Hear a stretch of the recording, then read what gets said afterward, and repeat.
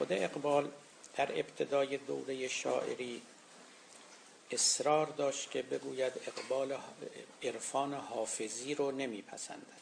این رو من نوبت گذشته اشاره کردم. اکنون هم اشعار ویژه او رو که در باب حافظ یا بگوییم در نقد و طعن حافظ گفته برای شما خواهم خواند تا ببینید که از چه چشماندازی، از چه منظری در حافظ نظر می کرده و حافظ رو نامقبول می دیده است. البته اون اشعار رو یک بار که در کتاب خود اسرار خودی آورد در چاپ دوم به استدعا و به اصرار دوستان حذف کرد و اکنون شما اون رو در کتاب‌های چاپ شده اقبال لاهوری پیدا نمی کنید و فقط در پاره از شرح‌ها که بر اشعار او نوشته‌اند یا بیوگرافی هایی که این طرف و اون طرف به نگارش آمده می توانید بیابید. اقبال در شعر حافظ نوعی انحطاط گرایی رو میدید، نوعی صوفیگری انحطاط آور رو میدید، پیام مرگ رو میدید به تعبیر خودش و به همین سبب هم نمیتوانست با حافظ بر سر مهر باشد. من البته گرچه که به تصوف متصوفان قدیم خودمون انتقادهای بسیار دارم، بهترین انتقادها هم همان هاست که اقبال لاهوری کرده و انشالله از زبان او اون رو بیان خواهیم کرد. اما از اینکه چرا اقبال این چنین با حافظ مواجهه و مقابله کرده و او رو سمبل و نماد یک تصوف منحط شمرده است در عجبم و سر این عجب کردن و شگفتی من هم این است که اساساً حافظ صوفی نبود، اساساً عارف نبود، ادامه دهنده راه صوفیان پیش از خودش نبود، نه یک عارف یا صوفی خوفی بود، نه یک عارف یا صوفی عشقی بود. اساساً برای حافظ تصوف یک مکتب کاملاً نامقبول بود، نه به این دلیل که تصوف بیحالی می آورد یا آدمی را از انجام تعهدات اجتماعی خودش باز می دارد یا خانقاه نشینی فی المثل مسجد نشینی نیست، جدا کردن راه خیشتن از امت اسلامی است. نه به این دلایل. اینا دلایلی است که گاهی دیگران گفتند. مهمترین دلایلی که حافظ برای رد تصوف و زهد تصوفی داشت این بود که این شیوه نیکویی برای زندگی کردن نیست. اساساً حافظ یک مرد متنعم است، تنعم جوست، نه تصوف جو. زهد رو فلسفه خوبی برای زندگی نمی داند، نه زهد ریایی رو. زهد ریایی که به جای خود به طور کلی مردود و مطرود است. زهد، حتی زهد حقیقی، زهد صمیمانه و بدون ریا، معتقد است که کام نگرفتن از این جهان، از نعمتهای این دنیا استفاده نکردن یک طرز فکر کاملا باطل است. عقل ما به ما چنین میگوید، شرع ما به ما چنین میگوید و اساساً این که خدا ما رو تو این دنیا آورده برای همین است که از این دنیا استفاده بکنیم. ز میوه‌های بهشتی چه ذوق دریابد کسی که سیب زنخدان شاهدی نگزید.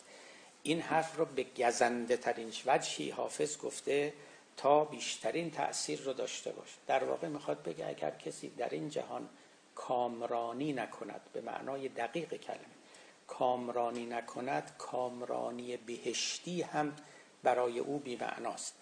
آدمی که در این جهان ذوق عشق رو، لذت یک معاشقه رو نچشیده باشد، در بهشت هم این رو نخواهد فهمید و نخواهد دانست.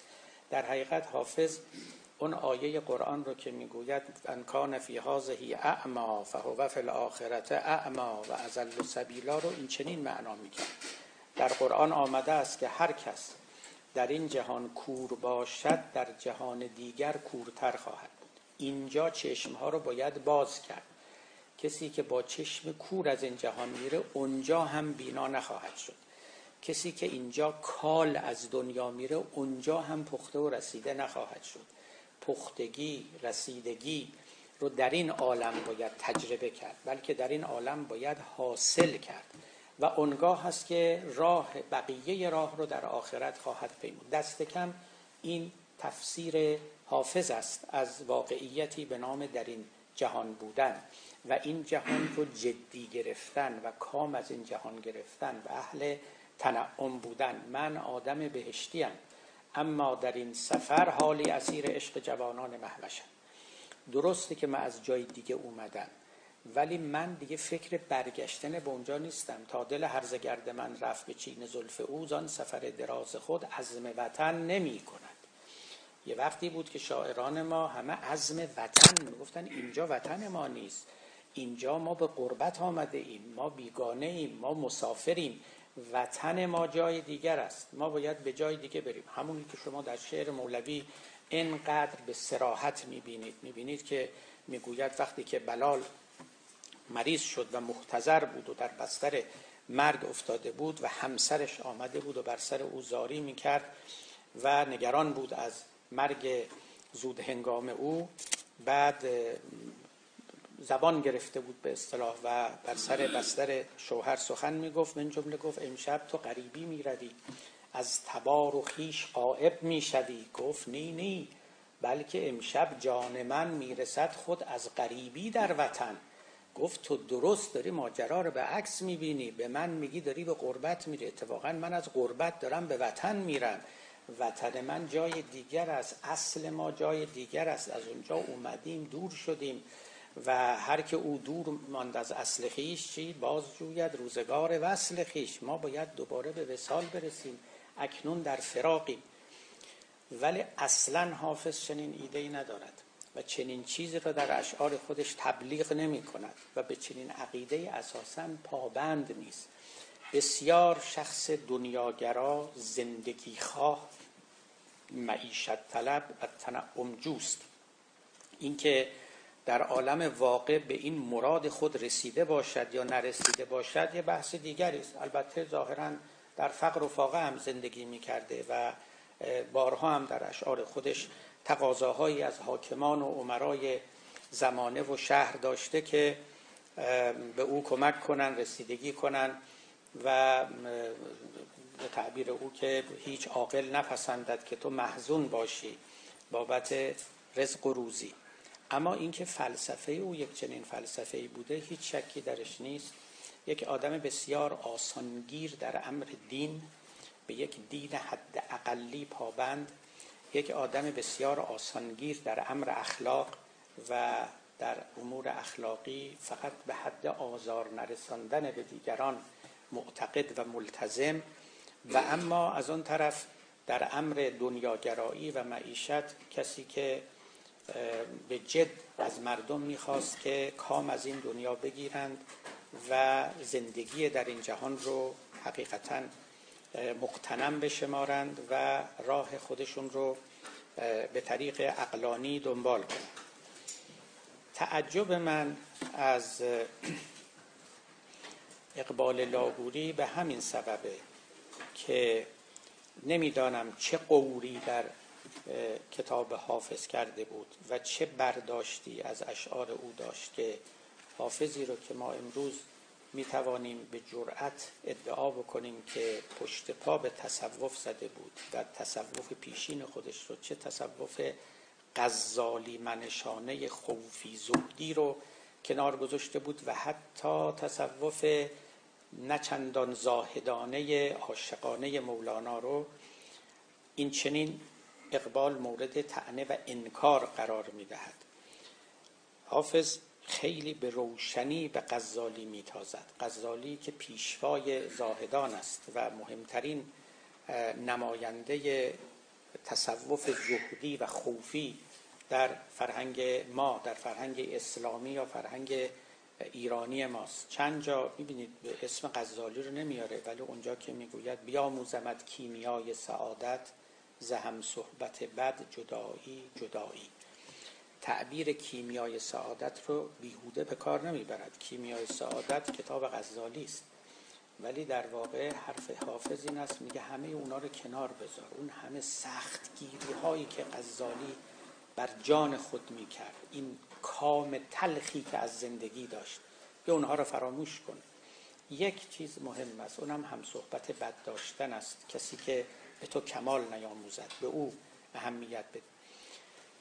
خوانشی که اقبال از حافظ داشته بسیار عجیب است. با همه احوال اجازه بدید من ابیات او رو که اینجا نوشتم براتون بخوانم که ببینید با چه زبانی از حافظ سخن میگوید و چگونه از او انتقاد میکند. هوشیار یا هوش دار از حافظ صحبا گسار، جامش از زهر اجل سرمایه دار. رهن ساقی خرقه پرهیز او، می علاج هول رستاخیز او. آن فقیه ملت میخوارگان، آن امام ملت بیچارگان.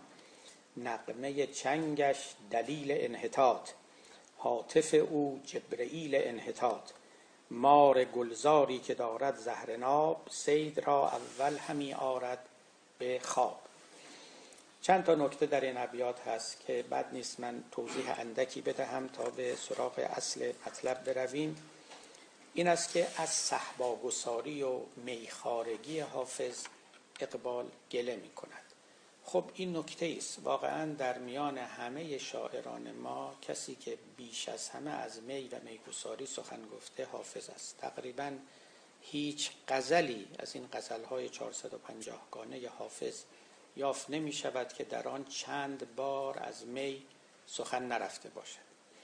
نمیگم شاعران دیگر ما از می سخن نگفتند، البته گفتند، خود مولانا هم گاهی، ولی شما در مولوی مطلقاً خطا نخواهید کرد، هیچگاه به اشتباه نخواهید افتاد و مراد او از می رو قطعاً درک میکنید که چیست. نه خود او میگسار بود و نه ابیات او هیچ تردیدی به جا میگذارند که وقتی که می رو به کار میبرد به معنای مجازی و استعاری است و مطلقاً از میخوارگی ستایشی نمی کند.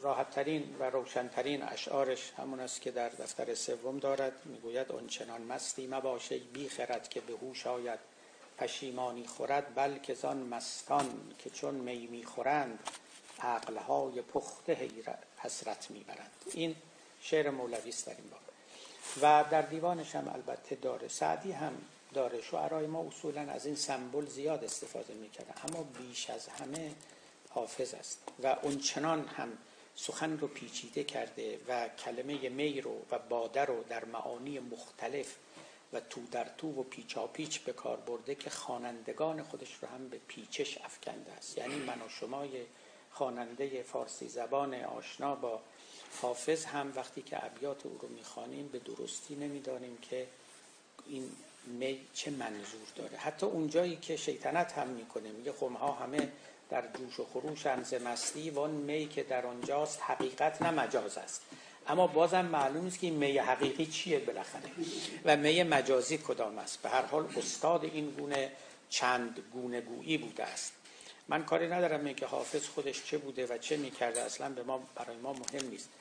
مهم این است که اون پیامی که شعر او میدهد، اقبال معتقد است که این پیام چنان است که خیلی ها رو میتواند به اون سو براند که عالم مستی، عالم بیخودی، عالم رندی، عالم میخارگی و باده‌گساری اینها عوالم نیکویی هستند برای بهتر زندگی کردن. اقبال در عصری میزیست که عصر به پا خواستن مسلمین بود و خود او یکی از بزرگترین اصلاحگران و احیاگران بود. نوبت گذشته هم اشاره کردیم نقشی رو که او در ایجاد پاکستان یا ایده نخستینی رو که برای یک حکومت خودمختار در هند داده بود، همه اینا از اون اندیشه های سیاسی او برمیخواست و بدون تردید مایل بود که برای مسلمانان دوره عزت رو ببینه و این عزیزی رو البته قابل جمع با میخارگی و رندی و مستی و خوشباشی نمیدانست. یک نوع انقلابیگری در ذات او، در کلام او و در پیام او بود که او معتقد بود که با اندیشه های حافظی چندان سازش ندارد. باری اولین کسی که مورد حمله اقبال قرار گرفت به طور صریح حافظ بود، ولی با صوفیان دیگر هم تصفیه حساب کرد و به خوبی در ابیات خودش چنان که خواهیم آورد نشان داد که گرچه او راه عرفان رو دنبال می کند و مسلمانان رو از این میراث فاخر بی بهره نمی خواهد، اما عرفان او یک نقطه عطفی است در مسیر تاریخی عرفان اسلامی که این نقطه عطف در چند جا تفاوت و تمایز شدید خودش رو با راه پیشروان این طریقه نشان داده است. در اینجاست که اقبال در واقع شعر خودش رو پدید می آورد و خادم این اندیشه عرفانی جدید قرار می دهد. من در نوبت گذشته اشاره کردم که اقبال رو یک روشنفکر به معنای دقیق کلمه باید دانست، هم روشنفکر هم روشنگر. از طرفی فکر روشن داشت، از طرفی هم در مقام روشنگری بود و در این شکاف سنت و مدرنیته حرکت میکرد. شما هند 100 سال پیش رو در نظر بیارید، وضع هندوها، وضع مسلمین و اون انحطاط عجیب و فاجعه آمیزی که این مردم داشتن، دست و پایی که میزدند زیر لگد استعمار و فقری که اونها رو تهدید میکرد، فقر فیزیکی، فقر فرهنگی، فقر علمی، و در مقابل یک دنیای مسلح و یک دنیای بسیار پیشرفته تر از اونها. اقبال از یک طرف زاده یک چنین محیطی بود و در بستر چنان انحطاطی به دنیا آمده بود، از یک طرف هم تحصیل کرده آلمان و انگلستان و در بهترین دانشگاه‌ها و فارغ التحصیل شدن از اونها. خیلی خوب این دوتا رو میتوانست کنار هم بگذاره، ببینه و اساره این تقابل رو در اختیار خوانندگان و مستمعین خودش قرار بده که چگونه این جهان و آن جهان رو باید به یکدیگر پل زد و چه چیزی رو باید دید و چه چیزی رو باید برداشت و چه چیزی رو نباید برداشت. اقبال خودش از بهترین گلهای اندیشه مشرق زمین که همین عارفان و متفکران بزرگ و فیلسوفان باشه استفاده کرده بود، همچنین از اون گلهای سرسبد اندیشه غربی که برکسون باشه و وایت هد باشه و هگل باشه و نیچه باشه و گوته باشه و دیگران که نام همه اینها رو هم در آثار خودش آورده، یک بوستانی در ذهن خودش آفریده بود. همه این گلها رو در اون باغچه نشانده بود و این روان معطر او، کلام پرعطر او و بلاغت سحرانگیز او بود که همه اینها رو با یکدیگر ممزوج می‌کرد و در جامعه شعر در اختیار ما می‌گذاشت. اقبال به طور کلی عرفان پیشینیان رو مضر و مضل نمی‌دانست. این نکته اساسی است که باید دانست. معتقد بود یک گوهر بسیار گرانبهایی در آنجا هست که نمی‌توان از دست داد. اقبال تا پایان عمرش به ایده بینش عرفانی، یعنی اینکه این جهان باطنی دارد، خلاصه مطلب، و این ظواهر همه چیز عالم را تشکیل نمی‌دهد، پرده‌ای و پشت پرده‌ای وجود داره و اون پشت پرده خیلی خبرهای عالی‌تری هم وجود داره و آدمی است نه فقط برای اینکه در این جهان یک عمر موقتی رو 70 80 90 سال به سر بیاورد، بلکه آدمی است برای اینکه عمر ابدی دارد و خواهد داشت. این رو حقیقتاً اعتقاد داشت. اقبال به خدا حقیقتاً اعتقاد داشت و اساساً زندگی رو بدون تکیه کردن، بدون زیستن در زیر لوای یک خداوند رحیم کریم واقعاً بی‌معنا می‌دانست. اشعار او همه حکایت از این معنا میکنه. اما مسئله این است خدای او دیگه فرق کرده بود، انسان شناسی او دیگه فرق کرده بود با اون چه که پیشینیان میگفتن. تمام اینها رو از نو مورد بررسی قرار داده بود. بخشی از اینها رو در کتاب بازسازی فکر دینیش نهاد، بخش مهمترش رو به نظر من در اندیشه های در قالب اشعار خودش آورد. خب اقبال در این عرفان جدید خودش چه راهی رو در پیش گرفت؟ بر چه نکاتی انگشت تأکید نهاد و نقد او دقیقاً متوجه کدام نقطه ها بود و کدام بیماری ها و آفت ها در عرفان پیشین بود؟ این رو من میخوام ظرف چند جلسه اینجا تبیین کنم و از اشعار خود اقبال هم مدد بگیرم منتها همچنان که گفتم نقاطی رو که اقبال به اونها رسیده بود چنان نبود که در شعر حافظ نباشد، چنان نبود که پیشینیان به اونها اشاره نکرده باشند، ولی این رو میتوان گفت که اگر در شعر حافظ اونها استثناء بود، در نزد اقبال بدل به قاعده شده است. اگر امور غیر طبیعی بود، اینجا بدل به یک امر طبیعی شده است و این اهمیت داره. همچنان که در شعر مولوی هم میتوان چیزهایی رو پیدا کرد و نشان داد، چنان که نشان شما خواهم داد که شاید همون طعن‌ها و نقدهای اقبال به اونها هم وارد باشه، همون چیزهایی رو که اقبال نمیپسندید در اونجا هم موجود باشه. با همین احوال اقبال من حیث الکل مولوی رو مرشد خود میدانست و به یاد دارید نوبت گذشته اشاره کردم که خود اقبال نوشته است که در کمبریج که بودم و مولوی رو مطالعه می‌کردم رسیدم به این شعر مولانا که گفت که دوست دارد یار این آشفتگی، کوشش بیهوده به از خفتگی. میگه از سر حیرت و بهجت فریادی زدم که همسایه من آمد در اتاق من رو باز کرد و پرسید چه شده، چه اتفاقی افتاده.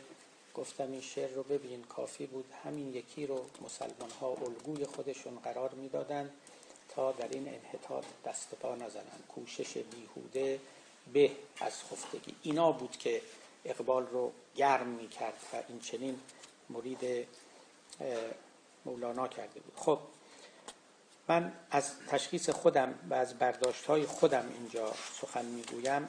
ببینید در عرفان ما یک چیز، عرفان ما قبل اقبال باید بگم، عرفانی که مولوی رو هم شامل می شود، حافظ رو هم شامل می شود، جامی رو هم شامل می شود، تا این زمان نزدیک به ما اگر فروغی رو هم، فروغی بسطامی رو عرض می کنم، او رو هم از عارفان بدانیم، او رو هم فرا می گیرد.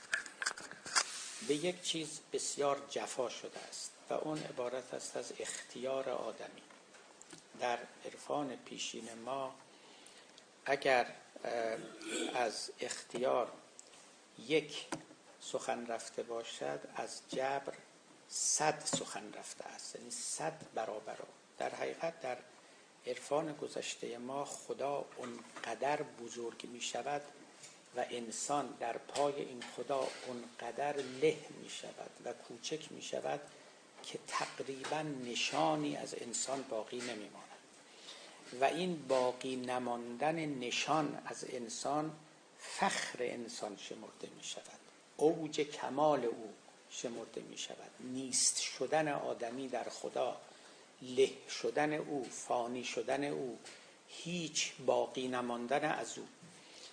ابتدا عرفان ما از نفی تکبر آغاز می کند، اینکه خوب نیست آدمی متکبر، خودپسند، معجب به نفس باشه و خود رو برتر از دیگران ببینه، که یک درس اخلاقی است، اما رفته رفته بالا می گیرد و برتر از این می رود. به جایی می رسد که اساساً خود رو کسی دیدن خودبینی است، نه اینکه خود رو برتر از دیگران دیدن، نه اینکه خود رو خیلی عالم و عالی و با کمال دیدن، نه، اساساً اینکه ما هستیم و اینکه گمان کنیم ما چیزی هستیم، هرچه هم کوچک، این هم خلاف واقع بینی است و بنابراین از نفی تکبر آغاز می کند تا به نفی خود می رسد، تا اینکه خودی آدمی رو به صفر برساند، تا به اونجا نرساند قانع نمی شود. شما ببینید داستان نحوی و کشتیبان رو همه ما شنیده ایم، از مشهورترین قصه های مولاناست. تو دبیرستان ها هم در درس ها می آموختن و بر منابر هم میگن و قصه است که مولوی اون رو بر سر زبان ها انداخته. مرد نحوی، کسی که صرف و نحو عربی، گرامر و دستور زبان عربی خوب بلد بود، سوار کشتی شد، همون قایق های بسیار پرخطر و پرمخاطره پیشین، و از سر غروری و بادی که در دماغ داشت به کشتیبان، قایقران رو کرد و متکبرانه پرسید، گفت تو هیچ نحو، هیچ دستور زبان عربی بلدی؟ اون بیچاره هم خب آدم تحصیل کرده ای که نبود، گفت نه، چی گفت هیچ از نحو خواندی؟ گفت لا. گفت نصف عمر تو شد بر فنا. گفت خب بی خودی نصف عمرت بی خودی زنده بودی، اصلا زیادی بود. دل شکسته گشت کشتیبان ز تاب، لیک آن دم گشت چی؟ خاموش از جواب. هیچی نگفت. تا در دریا که پیش می رفتند موجها برخاست و کشتی به تلاطم افتاد. باد کشتی را به گردابی فکند. گفت کشتیبان بدان نحوی بلند، هیچ دانی آشنا کردن، یعنی شنا کردن، هیچ دانی آشنا کردن بگو. گفت نی از من تو سباحی مجو. گفت شناگری هم من نطلب، من بلد نیستم. گفت کل عمرته نحوی فناست، زانی که کشتی غرق این گرداب هاست. گفت تموم شد، رفتی. بعد این قصه رو که مولوی میگه، حالا نتیجه گیری در نظر بگیرید. میگه ما حدیث نحو از آن در دوختیم، تا شما را نحو محو آموختیم. محو میباید نه نحو اینجا بدان، گر تو محوی بی خطر در آب ران. آب دریا مرده را بر سر نهد، ور بود زنده ز دریا کی رهد. باد درویشی چو در باطن بود، بر سر آب جهان ساکن بود. میگه ما قصه نحو رو، و نحو اینجا نمادی است از هر علمی، هر علمی که غرور آفرین باشه، هر علمی که بادی در دماغ آدمی بیافکنه. میگه ما نحو رو کنار گذاشتیم، علم رو کلن پروندهش رو بستیم، تا به جای علم نحو علم محو یاد شما بدیم. شما یاد بگیرید چجوری محو بشید، چجوری به صفر برسید، چجوری اصلا اثری از شما باقی نماند. خودتون هم خودتون رو هیچی حساب نکنید. یک چنین محو شدنی رو ما میخوایم به شما یاد بدیم. محو میباید نه نحو اینجا بدان، گر تو محوی بی خطر در آب ران. در جای دیگری مولانا میگه به جای نحو و فقه باید محو و فقر نهاد. به جای علم نحو علم محو، به جای علم فقه علم فقر باید خواند. و از این دست فراوان است ابیاتی که مولوی داره، در این که عارفان ما هیچ کم نگذاشتند در این که به آدمی بگویند هستی تو در نیستی توست، بودن تو در نبودن توست. همون سخنی که از بایزید بسطامی بسیار مشهور است دیگه، که گفت صوفی آن بود که نبود، صوفی آن بود که نبود. و مولانا هم در مثنوی دفتر سوم داره، گفت صوفی در جهان درویش نیست. یک کسی گفت که در جهان درویش نیست، ور بود درویش آن درویش نیست. یا درویش نیست، یا اگه درویشی هم هست بازم نیست، چون حقیقت درویشی همان نیستیه. گفت صوفی در جهان درویش نیست، ور بود درویش آن درویش نیست. و بعد البته توضیح میده. حالا اون توضیح مولانا هم خیلی خیلی زیباست. فقط من یک جملهشو بگم، ولی در پرانتز میگم برای اینکه از مسیر بحث خودمون دور نشیم. میگه گاهی ما در بعضی از سخنانمون اشاره به خودمون میکنیم. مثلا میگیم من رفتم، من آمدم، من خندیدم، من گرییدم الی آخر. خب در اینجاها من فاعل است و اون بقیه‌ش هم فعل.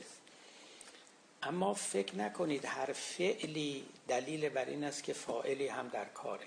گاهی فعلایی هست که اتفاقا دلیل بر نفی فاعله.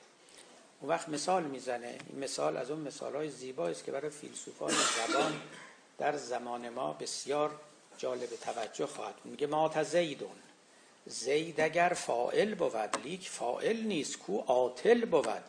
او ز روی لفظ نحوی فاعل است، ورنه او مفعول و موتش قاتل است.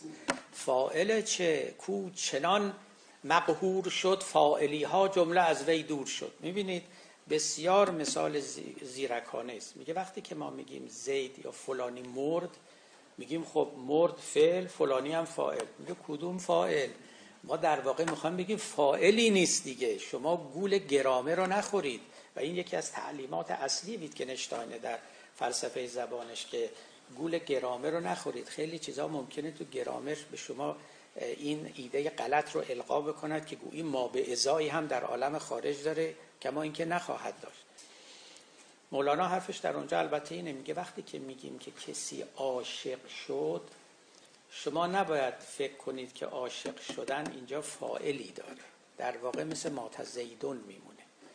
عاشقی یعنی از بین رفتن عاشق، نه اینکه عاشقی هست و عشق می‌ورزد. در واقع مقام فناست، مقام عاشقی.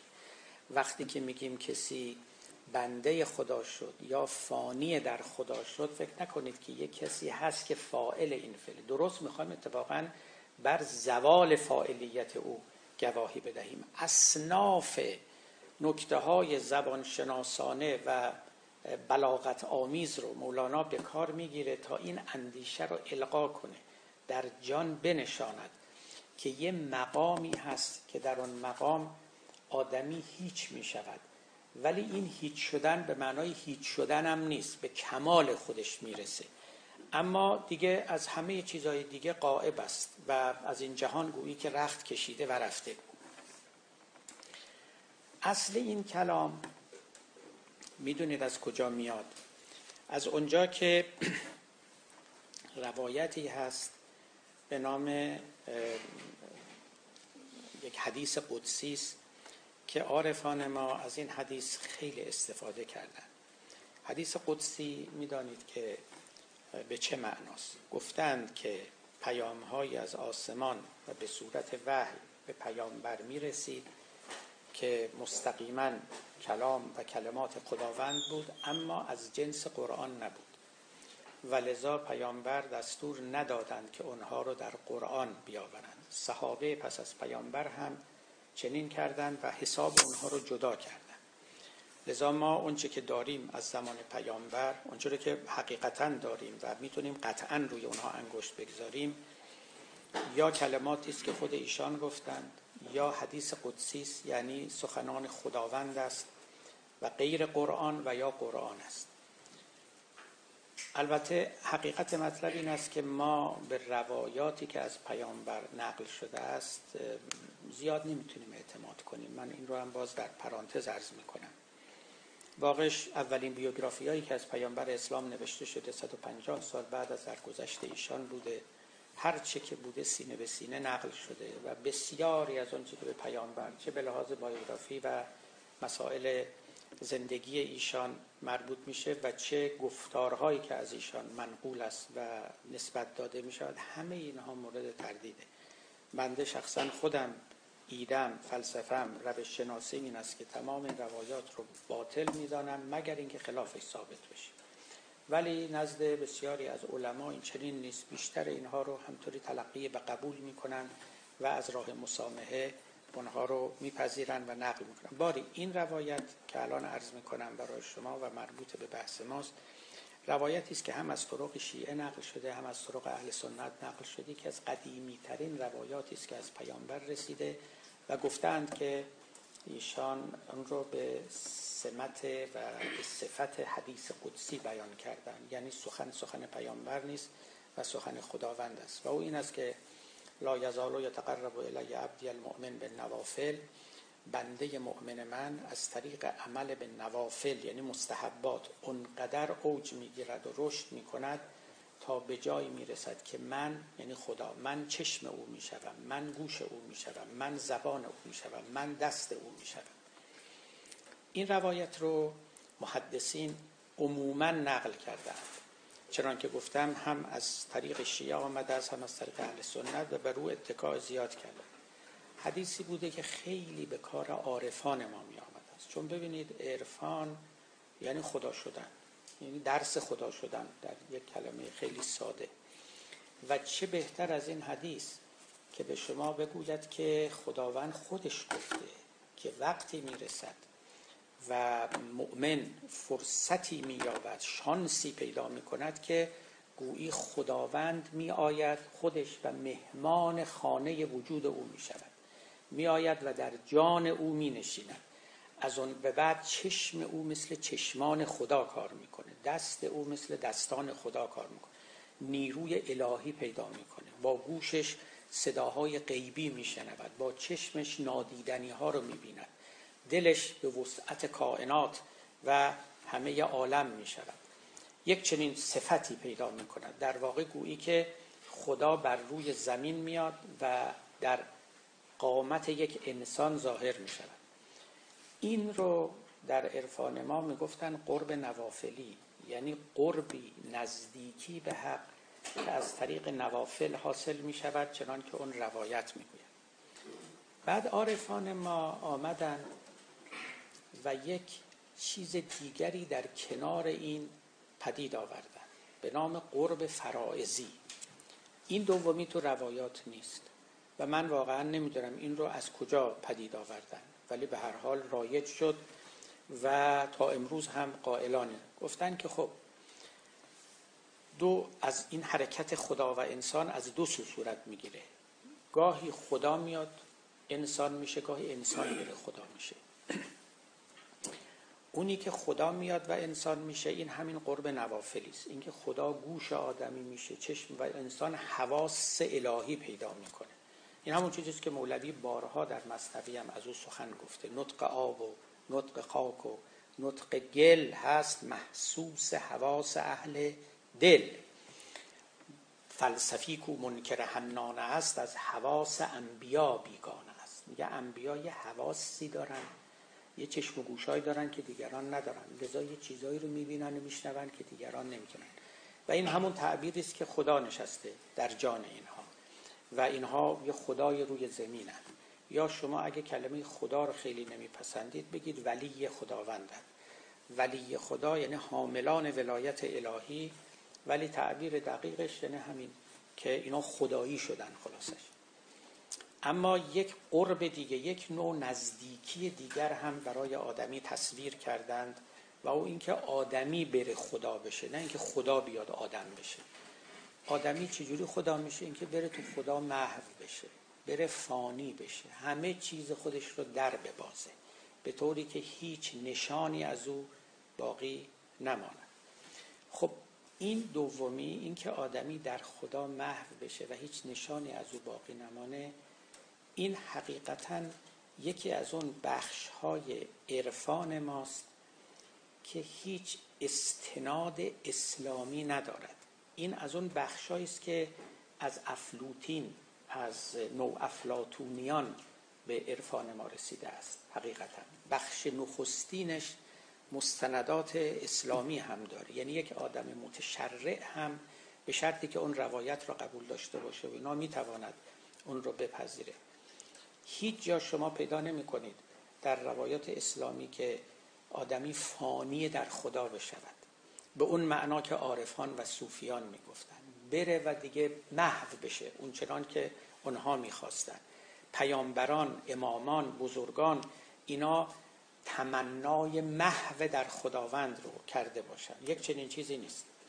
اما از اون طرفش چرا ما داریم، فراوان هم داریم که آدمی خدایی بشه، درست به همین معنا که خداوند بیاد و جان آدمی رو روشن کند، خانه وجود او رو روشن کنه به طوری که دست او، پای او همه چنان حرکت کند که گویی خدا داره روی زمین را میره، خدا داره با نیروی خودش تصرف در امور میکند و یا بنده او با چشمان خدا میبینه و غیره. این دو گونه خدا شدن رو که یکی خدا آدمی شود و دیگری آدمی خدا شود، این یک جریان جاری است در عرفان ما. اون که من میخوام بگم این است، از این که آدمی بره و محو در خدا بشه، در واقع مهمترین چیزی رو که از دست میده اختیار خودشه. چون آدمی وقتی همه چیشو از دست داد خب اختیارش هم از دست میده، ولی بارزترین صفت انسان نسبت به جمادات و حتی نسبت به حیوانات این است که موجود مختاره و به دلیل موجود مختار بودن موجود اخلاقی هم هست و بسی اوصاف دیگر که برای او پیدا میشه. ببینید مولوی خیلی هم صریح دن، گویند عشق چیست؟ بگو ترک اختیار. هر کوز اختیار نرست اختیار نیست. تعریف عشق این است که عاشق همه چیز خودش رو قربانی معشوق میکنه، فدای او میکنه، در او منحل و مستحیل میکنه، از جمله و برتر از همه اختیار خودش رو. یعنی در واقع عشق یه جور محوی با خودش می آورد که اختیار رو هم از بین می بره.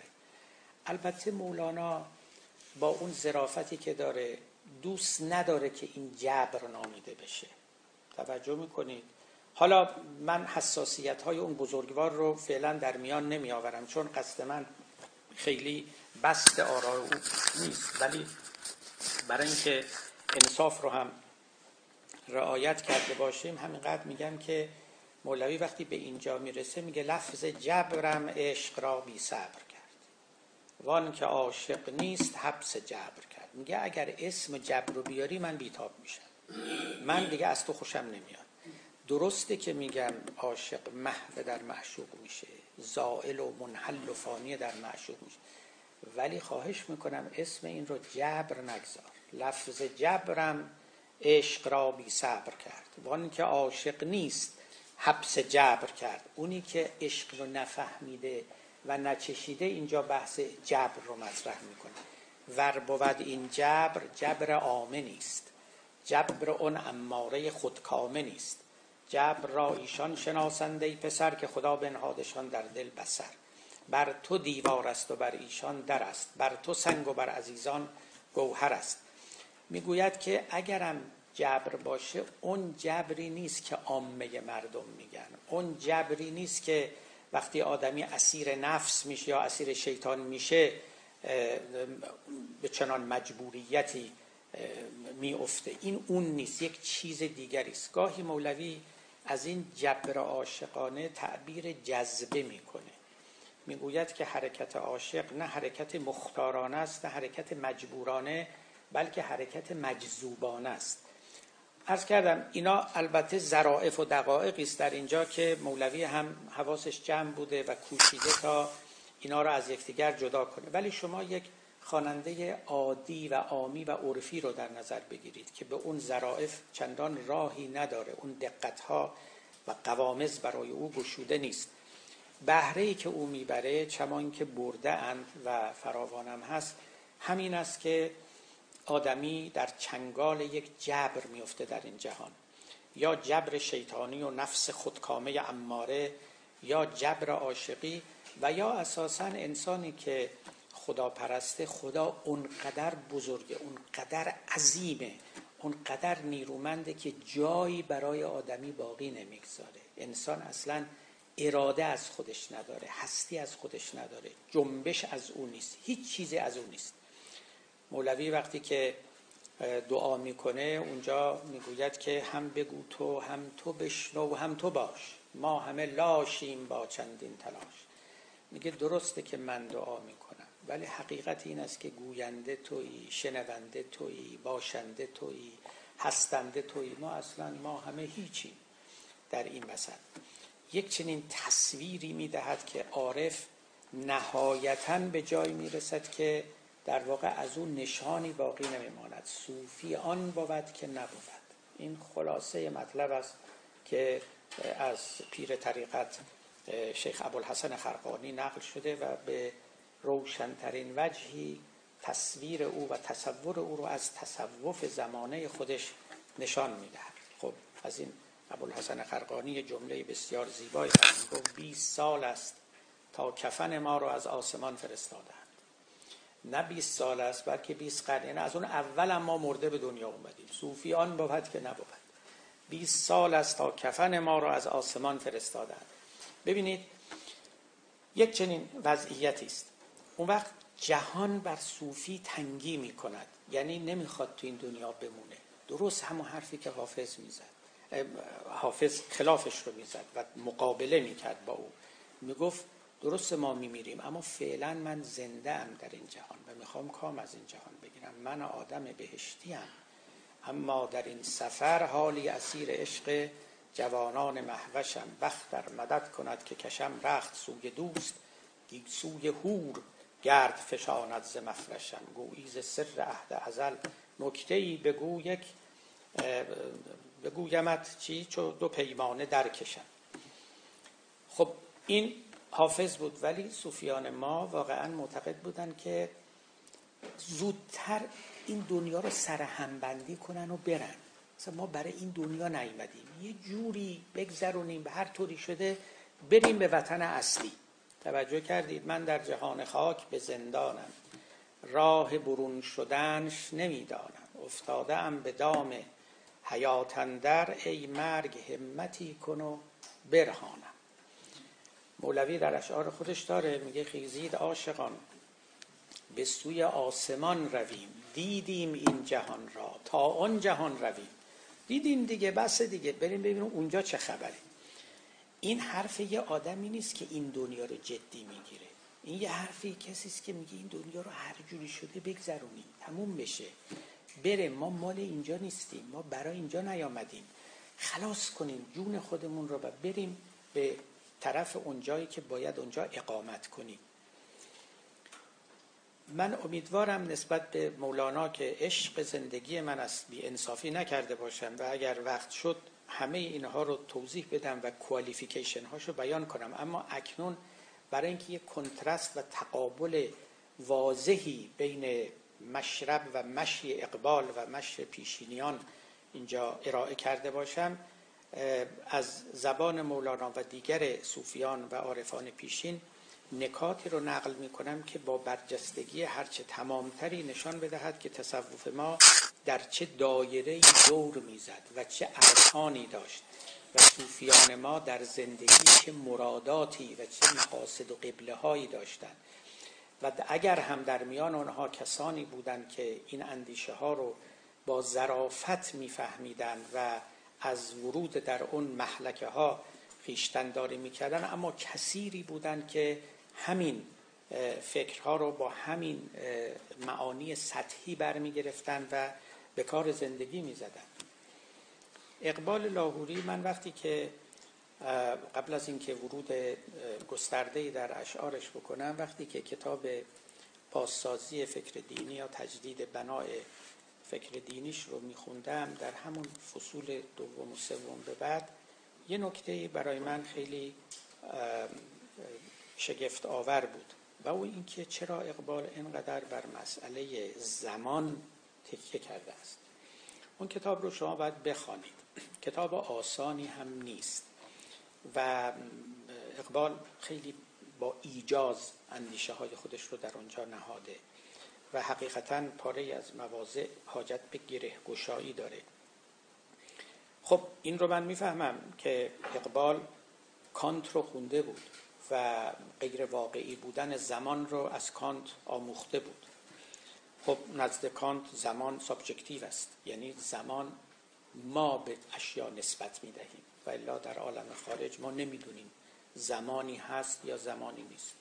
همونطور که مسئله علیت، خب در فلسفه کانت علیت امر سابجکتیو است، یعنی ما علت و معلول میسازیم و به اشیا نسبت میدیم. اینکه در عالم واقع علتی باشد معلولی باشد هیچ اطلاعی ما نداریم و راهی هم به دانستنش نداریم. یک جهان مظلمی است جهان واقعیت و ذهن ما این جهان رو روشن میکند و برای روشن کردن او از خودش بر آنها نور میتاباند و نوری که بر جهان میتاباند این است که به جهان زمان نسبت میدهد، به جهان مکان نسبت میدهد، علت نسبت میدهد، معلول نسبت میدهد.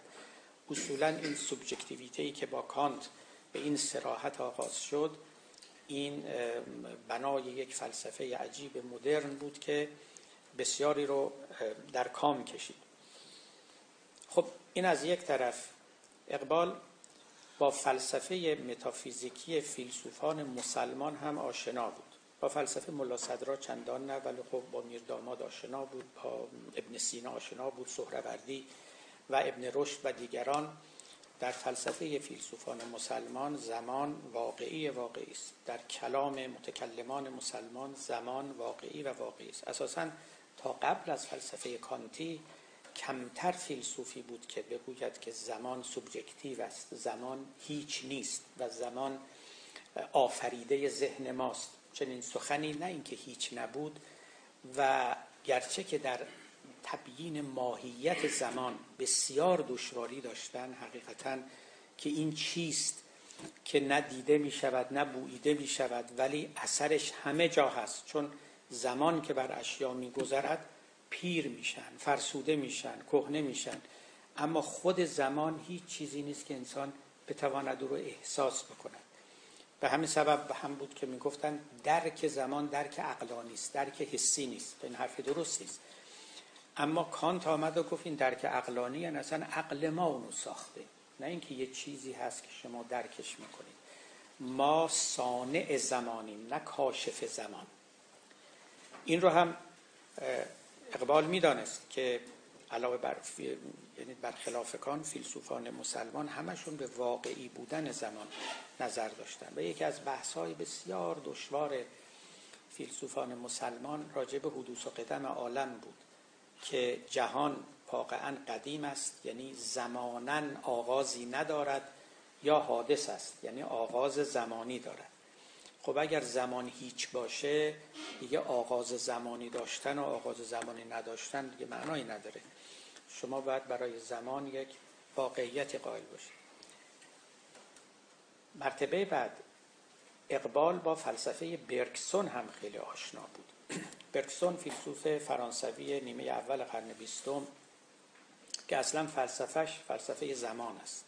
تمام بحث او راجع به این توجه به حقیقت زمان است و توضیح این که یک زمان نداریم، دست کم دو تا زمان داریم، یه زمان فیزیکی و یه زمان درونی که ما داریم. اقبال با این زمان برگسونی هم خیلی آشناست. در کتاب بازسازی فکر دینیش از اون هم زیاد یاد میکنه.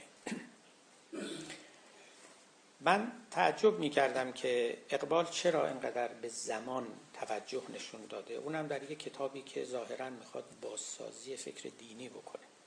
خب در این کتاب که پیشتر رفتم و بعد آشنایی بیشتر با اشعار اقبال و توجه او به مسئله جبر و اختیار، فکر میکنم مسئله رو برای من روشن کرد. از طریق توجه و توسل به زمان است که اقبال میخواد به اختیار برسد.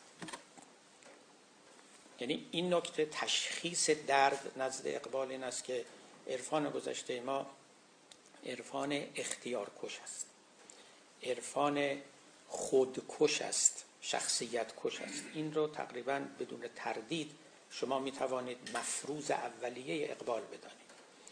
لذا اقبال معتقد است که دینی که بر این اندیشه بنا بشود، خدایی که با این اندیشه هم نشین باشه، نه خدای پرستیدنی است و اون دین مقبول است. ما یه خدایی باید بسازیم و بپرستیم که اختیار آدمی رو له نکنه، آدمی رو مجبور نکنه، بزرگی او آدمی رو به صفر نرساند. فوق العاده این نکته مهمی است. خدایی که اینقدر نیرومنده که از من هیچی باقی نگذاره، چنان همه کار است و متصرف در همه امور است که برای من هیچ فاعلیتی باقی نگذاره، این خدا پرستیدنی نیست، این خدا پسندیدنی نیست. و اگر اندیشه دینی و تفسیر و فکر دینی ما هم بر همین بنا بشود، البته نامقبول است. اقبال از اینجا شروع میکنه. من او رو پیامبر اختیار میدانم. اقبال رو کسی که میخواد عرفان رو نگه داره اما اختیار رو به او تزریق بکنه، کسی که میخواد دین رو نگه داره اما در این دین آدمی باشه، نه آدمی له شده و کمر شکسته و خم شده. خیلی سرفراز. تمام اون چه که به نام فلسفه خودی در شعر اقبال شما میبینید که بستش برای جلسات بعد خواهد بود، همه از اینجا سرچشمه میگیره. به همین سبب شما میبینید که اقبال سراغ زمان میره. از نظر اقبال که دست رو چیز خیلی خوبی هم گذاشته، زمان در واقع عین نوشوندگی است. شما اگر کانتی باشید، این جهان همیشه کهنه است، اصلا زمان برش نمیگذره، ما اصلا نمیدونیم در واقع چه خبره، ما یه خیالات خودمون داریم و جمع و تفریقایی میکنیم. واقعا کانتی رو میگه و خب همونجوری هم زندگی میکنیم. اما اگر حقیقتا زمان در واقع و در عالم خارج وجود داشته باشه، اگه ما چه اعتقاد داشته باشیم، این خیلی حرف مهمیه. زمان فقط عنصر پیر کننده نیست، فرسوده کننده و کهنه آفرین نیست. اتفاقا زمان پیام آور نوآفرینی هاست. ببینید جهان در لحظه بعد هنوز نیامده. این جهان در این لحظه الان وجود داره، در لحظه بعد این جهان باید تازه ساخته بشه. جهان فردا هنوز امروز نیامده. اگر شما به زمان فکر نکنید، جهان امروز فردا هم هست، پس فردا هم هست، ولی زمان معنا داره. زمان دقیقاً معناش این هستش که لحظه بعد در این لحظه حاضر نیست، جهان لحظه بعد هم در این لحظه حاضر. لذا این نوآوری مدام است. یه همون چیزی که ملا صدرا هم بعدها گرفت و از او مسئله حرکت جوهری رو ساخت و اینا. اقبال به مسئله حرکت جوهری ظاهراً وقوفی نداره، از او ذکری هم نمیکنه و اگر میدانست به گمان من خیلی هم او رو محترم میشمرد و ستایش میکرد و به کار میبرد. اما همین که از برکسون قصه زمان رو شنیده مجذوب اون اندیشه شده. از طریق زمان و مخصوصاً زمان درونی آدمی بسیار به شگفت و به بهجت آمده. اینقدر این زمان رو اقبال توسعه میده که در کتاب بازسازی فکر دینیش خدا رو هم زماندار میدونه. این یه حرف تقریباً هرتیکاله، کفرآمیزه، برای اینکه در فلسفه هیچ یک از فیلسوفان اسلامی این نیست و مسیحی البته. شما نمیتونید زمان رو وارد ذات خدا بکنید، چون اون وقت خدا میشود موجودی که گویا تکامل داره، تغییر داره و اینا هیچ کدوم شایسته مقام ربوبی نیست، آنچنان که متافیزیک اسلامیان میگویند. اما اقبال با همون ایده‌ای که از زمان برکسونی داره اون رو هم میخواهد بکشاند و در ذات خداوند هم اون رو وارد کنه و خدا رو هم خدای کهنه‌ای از کهنگی بیرون بیاورد، بگه در ذات خدا هم یک نوآوری هست. این حرفها بعدها توی فلسفه وایت هد، آلفرد نورث وایت هد، فیلسوف انگلیسی آمریکایی هم آمد کم کم. شما اگر آثار وایت هد رو که بسیار هم بغرنج و معضل و معقد نوشته شده اگر بخوانید، اونجا خواهید دید که یک جور خدای تکامل یابنده ای رو معرفی میکنند. همه اینا از جدی گرفتن مسئله زمان است و اینکه زمان به معنای شکفتگی درونی، زمان اصلا به معنای شکفتن وجود و پیشرفتن. اینجوری شما اگر زمان رو ببینید اون وقت اختیار هم با خودش میاد، برای اینکه موجودی که میماند و راکده از زمان ندارد، موجودی که نو میشود و در نو کردن خود دخیل و سهیم است، زمان رو هم با خودش میآفریند. به این سبب است که اقبال در اون کتاب خودش بر عنصر زمان اینقدر سرمایه گذاری میکنه و اون رو اینقدر مهم میشماره، در حالی که و به همین سبب هم هست که دیگه از یه جایی به بعد با کانت همراهی نمیکنه. کانت به کار او نمیاد، برکسون بیشتر به کار او میاد، وایت هد بیشتر به کار او میاد. خود او هم این رو پرورش میده و سعی میکنه که گسترش و تکامل بیشتری ببخشه. خب اگر ما جبر رو کنار بگذاریم و اختیار رو در میان بیاریم، اون وقت یعنی انسان رو در میان آوردیم. انسان مجبور اصلا انسان نیست، یک تکه خاک است، یک خشت است، یا آجر در دیوار است، فرقی با جمادات نداره. انسان له شده، انسان شکسته، انسانی که دست به زانوی خودش نمیتونه بگیره و بلند شه انسان نیست. انسان وقتی که میتونه پر و بال باز کنه، شکفته باشه و ابراز وجود بکنه، از اونجاست که ما انسان داریم. این بحث البته دایره وسیعی داره. من فقط اشاره کنم به یک نکته در تاریخ مغرب زمین و بعد یک غزلی هم از اقبال بخوانم و سخنم رو به پایان ببرم. در مغرب زمین یک فیلسوف آلمانی وجود داشت به نام آقای بلومنبرگ، شاید بعضیا با اسمش آشنا باشن. ایشان یک کتاب بسیار مهم و مفصلی دارد تحت عنوان The Legitimacy of the Modern Age، مشروعیت مدرنیته. خلاصه حرف او یا بگیم اصالت مدرنیته، خلاصه سخن او این است که دنیای مدرن کپی وارونه دنیای ما قبل مدرن نیست، بلکه اساساً همه چیزش نوه. چون بودن فیلسوفانی در همین آلمان مثل آقای کارل شمیت، مثل کارل لویت و دیگران که اینها تئوریشون اون بود که جهان مدرن در واقع یه جور ورق برگردون قدیم است، یعنی اندیشه های قدیم. چیز نوی متولد نشده. اگر در گذشته خدا بود، امروز دولت خدا شده است. اگر در گذشته شرع بود، امروز قانون گویا که شریعت شده است. یک چنین موازی سازی های اینا انجام دادن. البته بحث خیلی جدی و جالبی هم هست. کتاب آقای بلومنبرگ در این زمینه و این کانتکست نوشته. ایشون سعی میکنه که نشون بده نه، اندیشه های مدرن، چه مفهوم دولت مدرن، چه فرض کنید قانون مدرن و هر چیزی از این قبیل، اینا سرتاپا جدیدن و خلق جدیدن. این کتاب خب 700 صفحه راه طولانی رو طی میکنه تا به این نتیجه گیری برسه. یکی از بحث های میانی این کتاب بحثی است که در باب سکولاریسم میکند و نسبتش با مدرنیته. در آنجا میگوید که یکی از اتفاقات مهمی که در مغرب زمین افتاد، یعنی در واقع بگیم دو اتفاق مهم در مغرب زمین افتاد. یکی این که فیلسوفان توجه زیادی به مسئله شر کردند و این خیلی نکته مهمی است. این هم باز تو پرانتز میمونه دیگه. این حرفای ما، فیلسوفان ما گرچه از شرور سخن گفتن، اما اون توجهی که در اینجا شد به مسئله شر و اینکه چرا تو این دنیا باید شر وجود داشته باشه و این رو ما چگونه مسئولیتی خدا در مورد این شرور داره، اینو اونچنین که باید بازش نکردن. ولی اینجا خیلی سر به سر این مسئله گذاشتن، خیلی زیاد.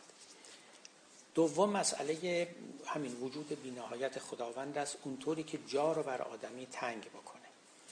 ببینید دو تا اثر متخالف داشت این. در تصوف ما خدای بی‌نهایت آدمی رو صفر کرد، صوفی پروری کرد و خانقاه نشینی. در اینجا پس از قرون وسطا البته خدای همه کاره آدمی رو به عصیان واداشت. دقیقاً عکس العمل دیگری شروع شد. این که پس ما چه کاره ایم؟ در واقع یه جور بی خدایی، یک جور ایستادن در مقابل خداوند، مثل بچه‌ای که جلوی باباش وای میسه، یک جور تعبیر اون سلف اسرشن، ابراز وجود، این که من هم کسی هستم. این یک عکس العملی بود که در انسان غربی از نظر او پدید آمد. شما این دو تا تاریخ غرب و شرق رو وقتی که با هم مقایسه میکنید، خیلی تفاوت‌های زیرین و بنیادین داره. علاوه بر این چیزهای ظاهری که خب اونجا طیاره ساختن ما نساختیم، اینجا مثلا لوله کشی گاز خیلی جلوتر از ما کرد، اینا همه درسته، ولی یه چیزای خیلی عمیق‌تر اینجا وجود داره. اون وقت این عصیانی که طغیانی که انسان در مقابل خدا کرد، یک مکتب فلسفی هم در کنارش بود و اون مکتب نومینالیسم بود که اونم به خدا اجازه میداد، میگفت هیچ قانون اصالت نداره در این عالم، لذا خدا دستش بازه هر کاری میخواد بکنه.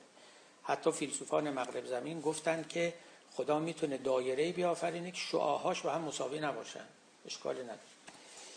تا به اینجاها پیش اومد. این خدا بود با این دایره وسیع از اختیارات که هیچ چیزی رو به جای خودش نمی نهاد، من جمله آدمی رو، که در مقابل او این عصیان شروع شد و آدمی به پا خواست و خودی خود رو ادعا کرد. و این چنین بود که به هر حال یه چیزی به نام اومانیسم پدید آمد، به نام سکولاریسم پدید آمد و بس یه چیزهای دیگه. اشتباه نکنیم، تاریخ رو تک خطی و تک عاملی نباید تحلیل کرد. این البته جهات فرهنگی و فلسفی مسئله است. هزار مؤلفه دیگر هم تمدن غربی داره، تمدن شرقی داره که بدون اونها این بحث البته ناقص و ناتمام خواهد بود. شما ببینید، من میخوام بگم اقبال در واقع به یک معنا دنباله اینه، اما خدا رو کنار نمیزنه. زمان رو در میان میاره برای اختیار آدمی و برای اینکه بگه آدمی چیزی است و بلکه بسیار چیز مهمی است، در مقابل خدا هم میتونه بایسته. من بعداً برای شما خواهم گفت حتی میتوانیم ما اشارات قرآنی هم داشته باشیم که همین معانی از او استفاده میشه و متاسفانه در طول تاریخ بلند مسلمانان اون آیات قرآنی مغفول و متروک و مظلوم واقع شد. اقبال از اینجا آغاز میکنه، آدمی رو ولی خدا رو ترک نمیکنه، طرد نمیکنه. یه خدایی میسازه یا معرفی میکنه که با این آدمی که به بلوغ رسیده اینا بتونن با همدیگه همنشینی بکنن. در واقع یک منظومه معرفتی خداشناسی، انسانشناسی پدید میآورد، در کنار یک خدای بزرگ یک انسان بزرگ رو هم می نشاند. نه یک انسان کج و کول شده، معوج شده، لک شده، ناقص و مفلوک و مفلوج و ناتمام. چنین چیزی رو میتوان مهمترین دستاورد اقبال لاهوری معرفی کرد. حالا اجازه بدید دیگه به پایان سخن میرسیم. من سخنم رو با امشب کم شعر از اقبال خوندیم، با این غزل از اقبال به پایان ببرم. شرح اینها و بسی بیش از اینها انشالله به نوبتهای بعد باید بیفته. نعره زد عشق که خونین جگری پیدا شد، حسن لرزید که صاحب نظری پیدا شد، فطرت آشفت که از خاک جهان مجبور، خودگری خودشکنی خودنگری پیدا شد، خبری رفت ز گردون به شبستان ازل، حذر ای پردگیان پرده دری پیدا شد، آرزو بی خبر از خویش به آغوش حیات، چشم وا کرد و جهان دگری پیدا شد، زندگی گفت که در خاک تپیدم همه عمر، تا از این گنبد دیرینه دری پیدا شد. به کتاب اقبال به غزلیاتش مراجعه کنید و این رو دوباره بخوانید. این یکی از اون قرر غزلهای اقبال در باب میلاد آدم. اساساً اسمش، عنوان این غزل میلاد آدم، تولد انسان. و شما ببینید تولد انسان رو چگونه معرفی میکنه. که تمام دنیا منتظر تولد این موجود بودن، همه انگشت به دندان و متحیر. بعد اوصاف او رو ببینید و این تعبیراتی که اقبال به کار میبره. فطرت آشفت که از خاک جهان مجبور، توجه کنید نکته جبر رو اینجا که منظور کرده، از خاک جهان مجبور، خودگری خودشکنی خودنگری پیدا شد.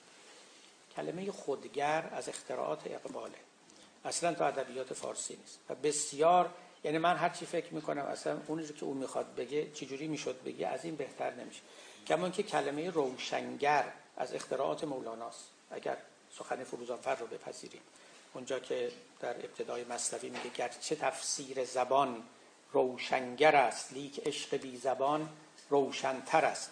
فروزانفر در شرح مثنوی داره میگه روشنگر از تعبیراتی است که مولانا ساخته. حالا بر قیاس مولانا خودگر رو اقبال ساخته. موجودی که خودگره یعنی چی؟ یعنی خودشو میسازه، بعد خودشو میشکنه، بعد در خودش نظر میکنه. یک چنین موجودی میگه تمام این عالم آشفته شد، متحیر شد، دست به دندان گزید که از خاک جهان مجبور، این جهانی که مهمترین صفتش مجبوریت، یه موجود مختار زد بیرون. این بزرگترین معجزه عالم خلقت بود. خبری رفت ز گردون به شبستان ازل، حذر ای پردگیان پرده دری پیدا شد. من یاد غزل حافظ میافتم این وقتی که میخونم. ببینید حالا فواصل چقدر زیاده. غزل حافظ همشون یادتونه دیگه که اونم اتفاقا از زیباترین غزلهای مکاشفه آمیز حافظی است که دوش وقت سحر دوش دیدم که ملائک در میخانه زدند، گل آدم بسرشتند و به پیمانه زدند، ساکنان حرم ستر و عفاف ملکوت با من راهنشین باده مستانه زدند، آسمان بار امانت نتوانست کشید، قرعه فال به نام من دیوانه زدند، آتشان نیست که بر شعله او خندد شمع، آتشان است که در خرمن پروانه زدند. خب این شعر حافظ اونجا که ساکنان حرم ستر و عفاف ملکوت، اون ساکنان ستر و عفاف همون پردگیانند به تعبیر اقبال، کسانی که در پرده های عفاف و ستر ملکوت نشستند و پشت پردن همه و هر چه اسرار هست اونجاست. ولی اقبال ببینید از حافظ جلوتر میاد. حافظ فقط میگه که اونا اومدن با من راهنشین باده مستانه زدن. وقتی که میخواست آدم متولد بشه، اون غزل حافظی هم دقیقاً میلاد آدمه دیگه. میگه دوش دیدم که ملائک در میخانه زدن، گل آدم بسرشتند و به پیمان بنا بود آدم خلق بشه، گلش درست بشه. ملائک رفتن خاک رو که داشتن آبش رو از می گرفتن، رفتن در میخانه زدن، گل آدم رو اونجوری سرشتن و به پیمانه زدن و لذا این آدمی در واقع گلش از می ساخته شده است و این می که در او عشق هست، انجذاب هست، فنا هست، شادی هست، عشرت هست، همه اینها که غم خوردن ذات آدمی نیست. اما اقبال به نظر من با اقبال بلندی که داشت گام بلندتری برمیداره، میگوید که خبری رفت ز گردون به شبستان ازل، به اونا گفت حذر ای پردگیان، پرده دری پیدا شد. گفت الان یه کسی آمده که دیگه اسرار شما رو فاش میکنه، دیگه سری تو این عالم نمی. تا حالا شما در پس پرده ستر و عفاف بودید، موجودی اومده که شما رو از پرده به در خواهد آورد، اسرار این عالم رو فاش خواهد کرد. این صفتی که اقبال در مقابله با این جهان مجبور به قول خودش به انسان میبخشه، همون اختیار است که با زمان شناسی هم او رو همراه میکنه. بعداً من برای شما خواهم گفت انشالله که اون بحثی که در اسرار خودی و رموز بی خودی میکنه و مفهومی فربهی به نام خودی رو که بنا میکنه، از همین سرزمین برمیخیزد و بذرش در اینجا کاشته میشود و این انسان مختار پدید آورنده یک عرفان جدید میشه. خلاصه حرف این است، محور عرفان پیشین ما انسان مجبور بود، محور انسان عرفان اقبالی انسان مختار است و تفاوت بین این دوتا تفاوت بین دو انسان، بین دو جهان و بین دو خداست و اینها همه حرفایی است که بعداً ما باید از زبان اقبال بشنویم. پس حذر ای پردگیان، پرده دری پیدا شد. خدا من از سوالتون یک پرسش داشتم. یکی که همچین نقش در هماندهی ما مهم داشته، دیگه اینکه چگونه امکان داره که انسان به خدا اعتقاد داشته باشه، اینجا در زشت میدونه که مرگ رو بر زندگی ترجیح بده. من واقعا چنین خودشناسی من نمیتونم. یک سوال کوچولی که البته شخصی تره که شما در زمینه مولانا زیاد کار کردید، آیا دوست دارید که یک تفسیر دینیسی رو در فرمان بذارید؟ حالا این سوال سومیشون دوست دارم، گفت مردم از این هوس، ولی قدرت و اختیار کو؟ واقعش فرصت ندارم یا نمیدونم همت ندارم یا طاقت ندارم، ولی رغبت دارم و نمیدونم اگر عمر اجازه بده و خداوند در توفیقی عنایت کنه شاید هم این کار رو کردم. ولی حالا غیر از این که من برسم یا نرسم یک تفسیر مفصل و مبسوطی بر مثنوی بنویسم، به هر حال در سخنانم در نوشته ها همه جا تا بتونم استناد میکنم که همونا هم تا اندازه روشنگر مقاصد مولانا هست. میدونم که جای اون چنان نوشته ای رو البته اینها نمیگیره، ولی به فرض اگر هم من بخوام و برسم انشالله چنان کاری بکنم، به شیوه مألوف و معهود نخواهد بود. یعنی اینکه بیت از سر شروع کنیم تا پایان 10 تا 15 جلد، چنین چیزی احتمالاً من نمیرسم، چیز سودمندی هم نیست. باید موضوع بندی کرد و من خودم یه وقتی که تصمیم داشتم این کارو بکنم نزدیک 50 تا مطلب رو، عناوین رو مشخص کرده بودم که من ذیل این 50 مقوله مولوی رو معرفی کنم که در این مقوله در اون مقوله، مثلا در باب عشق چه گفته، در باب مرگ چه گفته، در باب زندگی در این جهان چه گفته و امثال اینا. اون 50 تا البته همش هم با استناد به اشعار خودش دیگه، که تقریبا اگر کسی بدانه میتونه دیگه کتاب‌های او رو نسبتاً با آسانی بخونه، ولی فعلا که چنین توفیقی نیافتم. دعا کنید. بلکه بفرمایید.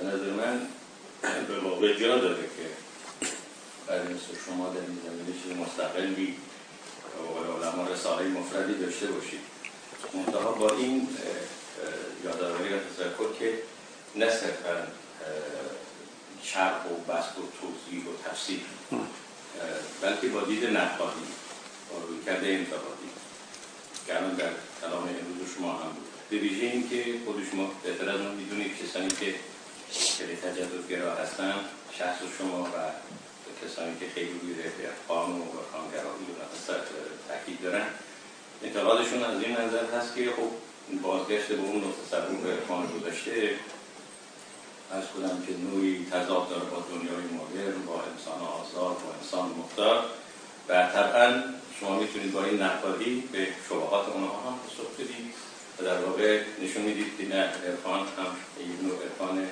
مدرن هست یا بازسازی شده است و طبعا با رویکرد انتقادی به عرفان و میراث صوفیان و میراث عارفان هستید. از این جهت در جهت تایید حرف دوستمون آقای نعیمی خواستم عرض بکنم که این رو فکر می‌کنم جدی‌تر از این بگیرید و علاوه بر حالا حتی همون مطالب گفته شده این برام برای شما رو جمع آوری کنید و تجدید نگارشی باشه و منتها با تاکید من بر اساس همین رویکرد نقادانه مثل این میراث صوفیان هست، به ویژه با این دستاوردهای مدرن و آزاداندیشی‌ها یا انسان مختاری که الان شما روش فکر می‌کنید به هم خیلی من چیزی باشه به نظر من خیلی جا داره در جهت بسط و گسترش همین نواندیشی دینی هست که به هر حال شما مبلغش هستید. انشالله. بله. Let us pray. دعا کنیم انشالله بشه. بله. اما راجع به سوال دیگه‌تون، اینکه نقش تصوف در انحطاط ما مسلمان ها چه بوده، قصه خیلی بلندیه. واقعش اینه که اساساً این که عوامل انحطاط ما چه بوده خودش فی نفسه یک مقوله خیلی جذاب، مهم و پر از نکته است و کسانی که در این باب سخن گفتن و بحث کردن و اینا، بله عموماً بر این نکته انگشت گذاشتن که پاره از تعلیمات صوفیان، حالا اهم از این که اصل تعلیمشون بوده یا فهمی که از اون تعالیم شده، اینا به هر حال رغبت آور، انحطاط آور بوده و یک نوع تبیین نادرستی از نسبت انسان و جهان، نسبت انسان و زندگی و مرگ و خدا و دین، یک قرائت صوفیانه از دین بوده.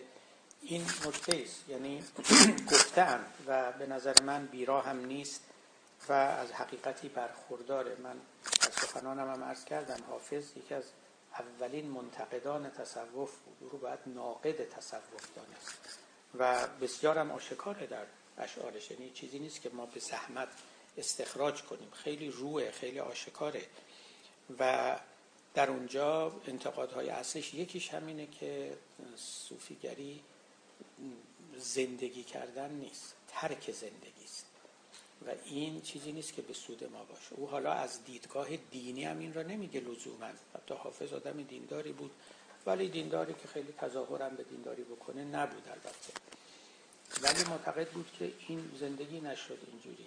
توجه میکنید که ما از همه چیز چشم بپوشیم و بهره از زندگی نگیریم و حتی بخوایم از دیدگاه الهی هم نگاه کنیم، نعمتایی که خدا برای ما نهاده، به قول شما اینا رو زشت ببینیم، اینها رو استفاده کردن از اونها رو ناروا بدانیم، خودمون رو محروم کنیم که به زبان امروزی این همه عقده در جان آدمی پدید بیاد. حالا حافظ کلمه عقده رو به کار نمیبره، این کلمات مصطلحات اون زمان نبود، ولی این که دائما تکرار میکنه که صوفیان عبوسن، خوشخو نیستن، این خوشخو نبودن که از تشخیصهای خیلی مهم حافظ نسبت به صوفیانه 1000 حرف در بطن خودش داره، یعنی کج و کولن، روحشون طبیعی و سالم بار نیامده، یک شیوه بهداشتی در زندگی نداشتن، انقدر محرومیت‌های تحمیلی به خودشون دادن که دیگه خلق و خوی انسانیشون رو از دست دادن. و این که حافظ اینقدر توصیه میکنه میگه عشق یکی و عاشقی که از مهمترین اوصافش اینه که عاشق رو خوشخو میکنه. توجه میکنید این به این مناسبت هست. فوق‌العاده نکته مهم، پشمین پوش تندخو. ببینید پشمین پوش که همون دقیقاً معنی کلمه صوفیه. صوفی یعنی پشمین پوش دیگه، صوف یعنی پشم، بنابراین وقتی میگه پشمین پوش یعنی صوفی. بعد بلافاصله صفت تندخو رو هم میاره، یعنی مثل اینکه اصلا این با این قرینه همیشه. پشمین پوش تندخو که از عشق نشنیده است بو، از مستیش رمزی بگو تا ترک هوشیاری کند. این که از عشق بوی نشنیده خوشخویی نداره. یا در جای دیگه میگه عبوس زهد به وجه خبار ننشیند، غلام حلقه دردی کشان خوشخویم. این همه توجهی که حافظ، درست مثل اقبال که به جبر و آزادی و اختیار انقدر توجه داشت، اینقدر توجهی که به عبوسی، تندخویی و در مقابلش خوشخویی و خلق باز داره، این نتیجه مشاهده است که در زمان خودش کرد. یکی این، یکی هم عجب، تکبری که در صوفیان میدید که در دیگران به چشم حقارت نگاه میکنند، که انه ما به خدا نزدیکتریم، ما 4 رکعت نماز خوندیم، 4 روز روزه اضافه تر گرفتیم، دیگه خدا ما رو روی چشمای خودش مینشونه، دیگران از چشم خدا افتادن، جهنمیان. این هم یکی از اون اوصافی است که اوصاف فوق العاده رذیله است که حافظ با او مقابله میکنه. ساقی بیار آبی از چشمه خرابات، تا خرقه ها بشوییم از عجب خانقاهی. دانم دلت ببخشد بر عذر شب نشینان، گر حال ما بپرسی از باد صبحگاهی. اونجا این عجب خانقاهی میبینید چقدر، یا مثلا ریاکاری صوفیان، اینم باز یکی دیگه از اوصافی بود که در آنها جاری بود، رایج بود. جلوی مردم در خلوت یه جور، در جلوت یک جور، درویی، نفاق، تظاهر، و اینم باز از اون صفت‌هایی است که حافظ در اینها میدید. اصلا حالا جای بحثش نیست، من 7 جلسه راجع به اخلاق حافظی و جامعه شناسی حافظی سخن گفتم تو دانشگاه شیکاگو، در روی سایت من هست، اونجا نظر کنید. اساسا نقد حافظ به صوفیه نقد به جامعه دینی، به طور کل جامعه فقهی بهتره بگم. دقیقاً این جامعه‌ای که امروز روحانیان ما کوشیدن در ایران بسازن و تحمیل کنن، حافظ بهترین نقد از این جامعه رو 600 سال پیش در اختیار ما گذاشت. من یه وقتی در یکی از سخنرانیام در دانشگاه تهران، دانشگاه فنی، گفتم ما امروز به چند کس، به چند قهرمان حاجت داریم. حافظ دوران خودمون رو میخوایم، گاندی دوران خودمون رو هم میخوایم، و مولوی دوران خودمون که اقبال تقریباً کار او رو کرده برای ما. گاندی صلح طلب و یک حافظ ناقد جامعه فقهی و دینی. این چیزیست که ما امروز به او خیلی احتیاج داریم. بله، اولین ناقد تصوف حافظ بود و ناقدان دیگه، اونتا حافظ با زبان بلیغ خودش و بسیار دردشناس و نکته‌سنج این نکته رو بیان کرد. من اگر بخوام توضیح بدم که نقد او بر تصوف چی بود، فراوان میشه، قصه دراز میشه، و به همین دلیل عرض کردم من از اقبال، مرحوم اقبال، تعجب میکنم که چرا حافظ رو جور دیگری خونده و اون چنان به او تاخته. حافظ رو باید قدردانی کرد. حافظ ناقد تصوف است و شاعری است که تنعم رو به جای تصوف نشانده است، به علاوه چیزهای دیگه. من هرگز نمیگم عشق شناسی حافظی به پای عشق شناسی مولانا میرسه. هیچ کسی از این نظر با مولوی قابل قیاس نیست. او در یک سطحی و یک مرتبتی از این مقوله سخن گفته که انصافاً با پر جبرئیل هم بپرید به اونجا نمیرسه. اون که خود حافظ میگه فرشته عشق نداند که چیست، اصلا فرشتگان که عشق نمیدونن چی. حالا پر آدمی هم بپرید به جایی نمیرسه. ولی حافظ دست کم به منزله یک دارو، یک درمان برای جامعه فقهی، برای تصوف، عاشقی رو پیشنهاد میکنه، بگید محبت رو پیشنهاد میکنه. یکی از حرفای خیلی مهم حافظ اینه که صوفیا و اون آدمای خشک قشری دیندار، اینا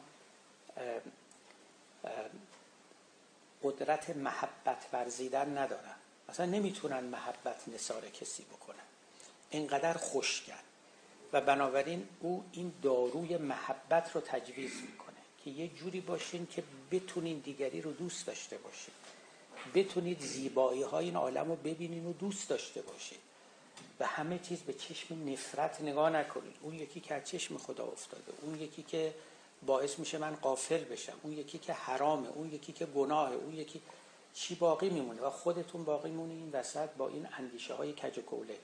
این حرفای حافظ خیلی باید قدر دانست. حافظ درسته که خب حالا مال متعلق به یه دوره است که بله به نظر منم جبر تو شعر حافظ خیلی کولاک میکنه، بالاتر از اختیاره، هیچ شکی نیست و شاید هم همینا اقبال رو قدری از او زده کرده. بله بر من و تو در اختیار نگشاد است، خیلی ساده و روشن حافظ اینو میگه. ولی مفهوم نمیدونه یوریزی که از دست این فقها فرار بکنه مثلا اینجوری که نه، راهی دیگه داشته و فرار کرده. بله نه مفتی هم، نه مدرس، نه محتسب، نه فقیه، برای چه کار که من شراب خاره کنم؟ بالاخره اونا رو فراوان گفته. ولی اینکه رضا به داده بده و از جبین گره بگشا که بر من و تو در اختیار نگشاده است، این دیگه خیلی زیادی از فقه فرار کردی به کجا؟ به جبر. اون ورش هم خیلی چیز جالبی نیست. بله ببخشید. جناب سروش، من متاسفانه اولین بار استفاده هستم از این دوزن استفاده میکنم. نکته‌ای هم که توجهم کرد مصاحبه‌ای بود که توی شتان ساگه از شما که روی عمرت خوشم آمد و دیروزم اتفاق شد.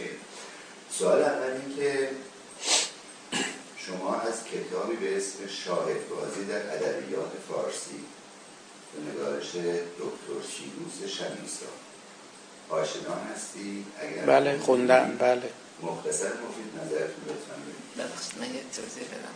پاسخ خارج از زرنامه است؟ آره دیگه این از حافظ و این حرف زدیم کمونی شیفتشن بخاطر بسیاره. شما خودتون رو به سوال رو میدونم بکنم. سوال من زیاد دارم ولی نمی‌کنم وقت هر وقت بسید کسی دوست داشت خط میکنم هر وقت.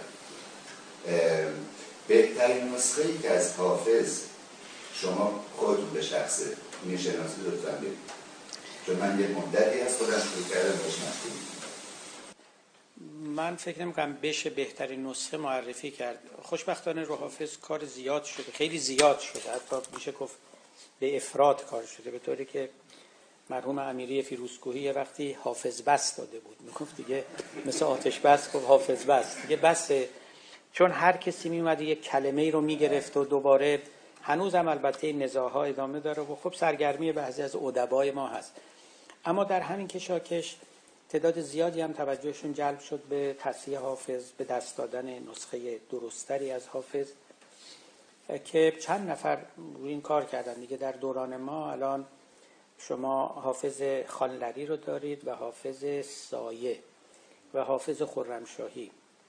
البته حافظ قزوینی از اینا قدیمی تره، حافظ پژمان هست و حافظ نیساری، سلیم نیساری، همه اینا هست. من شخصا حافظ سایه رو شاید بتونم بگم بر همه اینها ترجیح میدم، ولی یه مقدار اینا ترجیح ها شخصی است. اما از اینا که بگذریم این رو به شما عرض کنم، تفاوت بین این نسخه های حافظ خیلی کمه، واقعا خیلی کمه.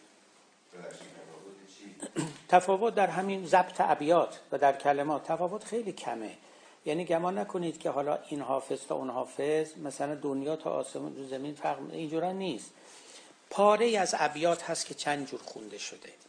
مرحوم قزوینی که خب تقریبا میشه گفت اولین ورژن، اولین ادیت خیلی علمی حافظ رو به دست داد، او و دکتر غنی با هم. ایشون مبناش این بود که قدیمی ترین نسخه صحیح ترین نسخه است، به قول خودش اقدم نسخ اصح نسخ است. بر این اساس قدیمی ترین نسخه‌ای که اون موقع 80 سال پیش پیدا شده بود مبنا قرار داد و دیوان حافظ رو چاپ کرد. بعد از او خب اولا نسخه های دیگه پیدا شد، هنوز البته چاپ قزوینی چاپ معتبری است، نسخه های دیگه پیدا شد. بعدم این تز مرحوم قزوینی زیر سوال رفت، برای اینکه خیلی از ناسخان اولا نسخه های صحیح شعر حافظ رو در دست نداشتن، ثانیاً اصلا اختلاف نسخه ها بعداً معلوم شد که تقصیر خود حافظ بوده، یعنی بخشش، برای اینکه ایشان شعراشو که میسروده دیوانی که تهیه نکرده بوده، یا غزلی رو میسروده و پخش میکرده، در اختیار این و اون میگذاشته، بعدها روی غزل خودش کار میکرده، تغییراتی میداده، بعد نسخه های بهترش رو به دست اینو میرسونده. لذا منی که نسل بعد از حافظ بودم، دو نسل بعد از 2-3 تا نسخه از یک غزل به دست من میرسید. اون وقت الان یه ذوق شاعرانه میخواد، همون ذوقی که سایه به کار برده، حافظ به سعی سایه به قول خودش، که به شما بگه کدوم حافظی تره. در عین اینکه بیرون هم نره از چارچوب قواعد علمی. ببینید مثلا یک مثال میزنم براتون، اینا بحثایی زرم خارج از دیگه دایره مباحث اینجا میشه ولی عیبی نداره، حالا که رسیدیم بالاخره حافظم مراد ماست، بالاخره محبوب ماست، به قول خرمشاهی حافظ حافظه ماست. عرض می شود که ببینید اون غزل خیلی لطیفی که داره در حرف دال، در نظربازی ما بیخبران حیرانند، من چنینم که نمودم دگر ایشان دانند، وصف رخساره خورشید ز خفاش مپرس، کاندر این آینه صاحب نظران حیرانند. این شعر به این زیبایی رو میبینید، وصف رخساره خورشید ز خفاش مپرس، کاندر این آینه. میدونید در دیوان یعنی حافظ به تصحیح قزوینی چجوری اومده؟ وصف خورشید به شب پره اعما نرسد. ببینید این چقدر نسبت به اون یکی که سستره. وصف خورشید به شب پره اعما نرسد، کاندر این آینه صاحب نظران حیرانند. نسخه‌های دیگه‌ای که پیدا شده نشون میده حافظ خودش بعداً اینو درست کرده. وصف رخساره خورشید ز خفاش مپرس، این خیلی حافظی تره، خیلی شاعرانه تره. و از این قبیل زیاده در دیوان حافظ.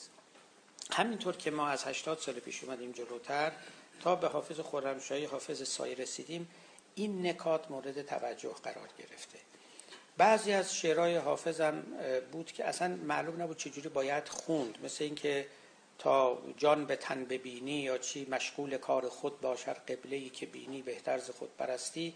اینا الان یه ذره بهتر خوانده میشه و معناش روشن‌تره. قبلا در پاره از نسخه ها اینا غیر قابل قرائت بود و امثال اینا. لذا میتونید حتی حافظ مرحوم انجوی شیرازی هم نسخه خوبیه. من خیلی از ابیات حافظ رو از اون نسخه در حافظه دارم، منتها چون خیلی جوونی اون رو میخوندم، اما خب بعدها که اینا بیرون آمد خب اونا رو هم نظر کردم. بله. یک سوال دیگه ما فرصت داریم. در مفهوم نگاه انسان به خدا، گفتید یک زاویه انسان در خدا حل میشه و نیست میشه، و زاویه دیگه میاد که در واقع خدا در انسان حل میشه. اینو من از زاویه فلسفی اینجوری شنیدم زمانی انسان نیاز داشته به این خدا و همین دلیل خودش هم اون رو به وجود برده، منتها درش انقدر افراط کرده که اونجا میرسه که کامل، یعنی در این مسیر انقدر میره که نابود میشه خودش. و اون زمان یعنی رنسانس زمانیه که خودش میاد انسان و خودش رو از این بیرون میکشه و اونو میکشه.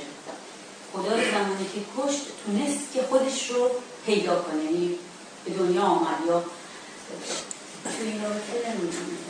ببینید این آقای تقدیر شما سوالتون رو بفرمایید که اگر ممکن شد دیگه تو این باقی من فقط می‌خواستم البته چندین سوال و توضیح بود، ولی همین چیزی که آقای دکتر سروش مثلا اظهار شگفتی کردین از اینکه اقبال اینجوری چرا دقیق حافظ را گرفته.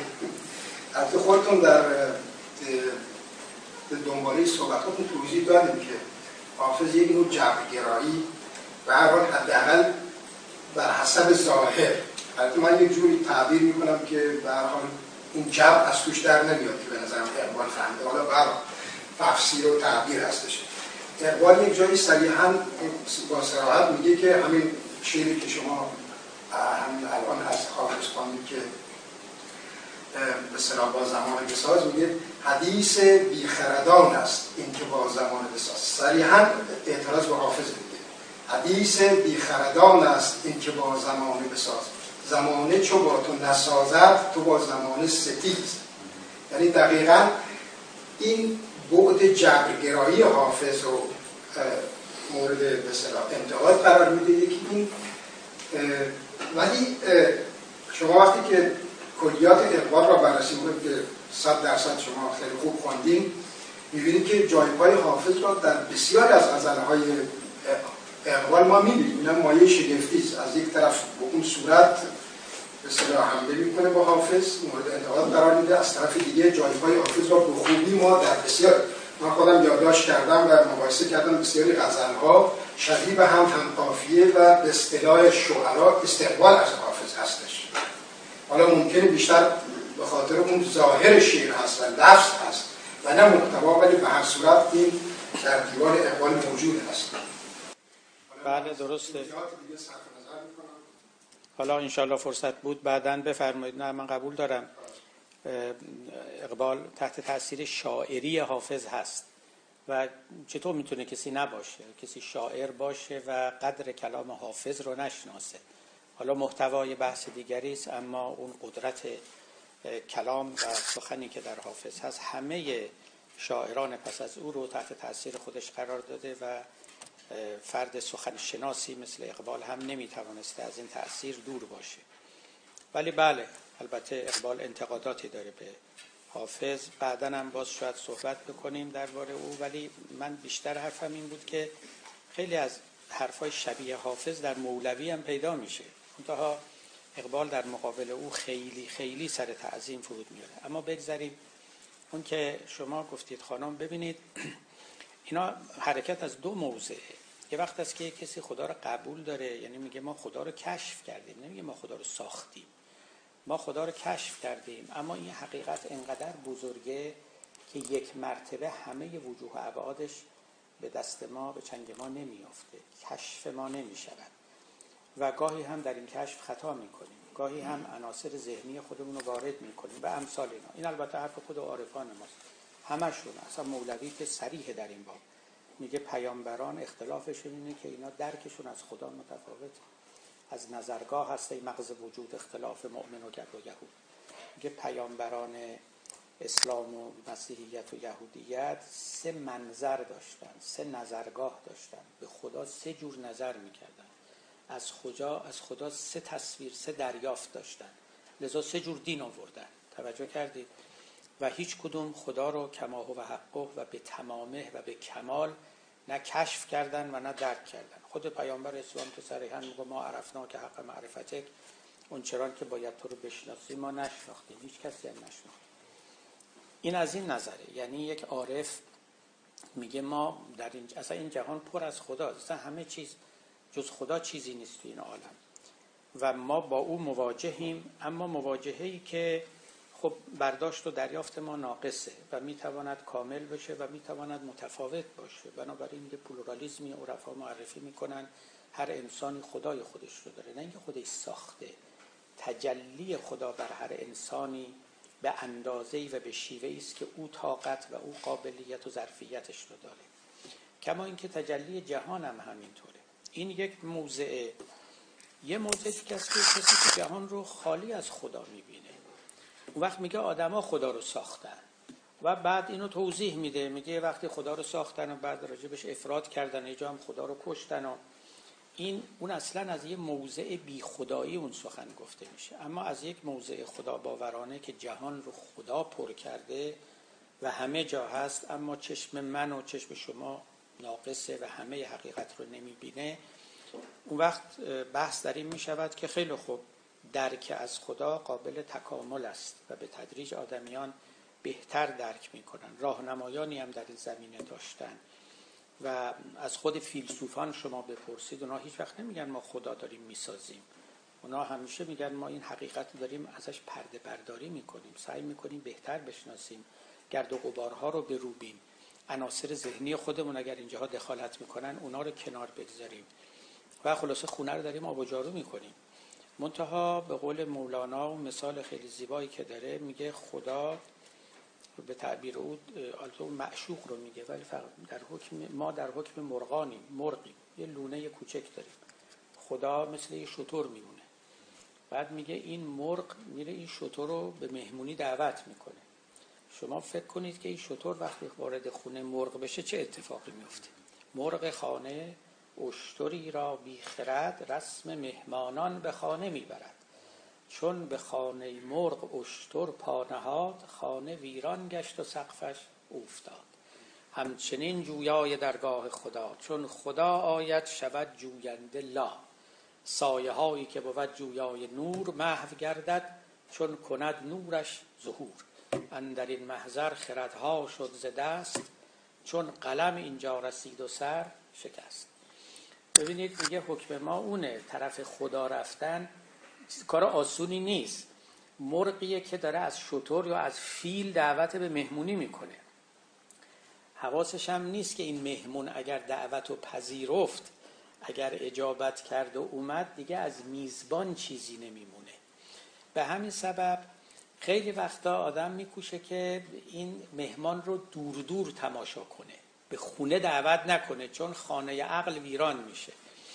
این مسئله، یعنی اون توضیحی که اون بزرگان دارن یا تعبیر، یعنی مثال خیلی زیباتر مولوی که در همین ابیات که خوندم آمد، میگه سایه‌ای از نور دعوت میکنه، میگه بیا پیش من، بیا در آغوش من. خب این نور بیاد در آغوش سایه، دیگه سایه‌ای نمیمونه اصلا. سایه هایی که بود جویای نور، محو گردد چون کند نورش ظهور. ببینید اینا، این تصویرهایی رو که دادن اصلا تماما معناش اینه که خداوند توصیف پذیر نیست، به قول اینا ineffable، unconceptualizable، مفهوم پذیر نیست و ما همش میخوایم اشیا رو تو مفاهیم بگنجونیم و خداوند نمی گنجه و ذهنم فقط با مفاهیم کار میکنه، جوری دیگه نمیتونه کنه، مگر اینکه یه دریچه دیگری آدم در وجود خودش بگشاید.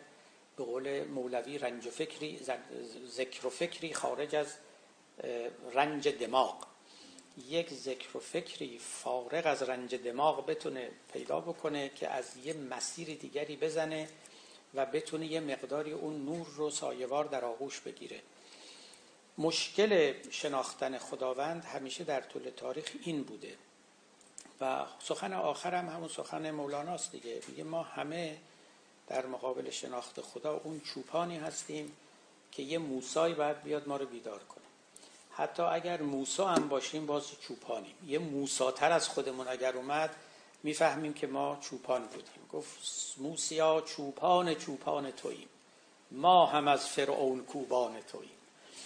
و بنابراین هیچ کسی در هیچ مقامی نیست که بتونه ادعا کنه که اون فیلو دعوت کرده به خونه و خونهش سالم مونده و تونسته چند وقت در خدمت او بماند و داستان مفصل تر از این هاست. خب در این شب سرد دوستان رو باز تشکر میکنیم که مجلس ما رو گرم کردن، خیلی هم ممنون و امیدواریم که باز هم شما رو ببینیم.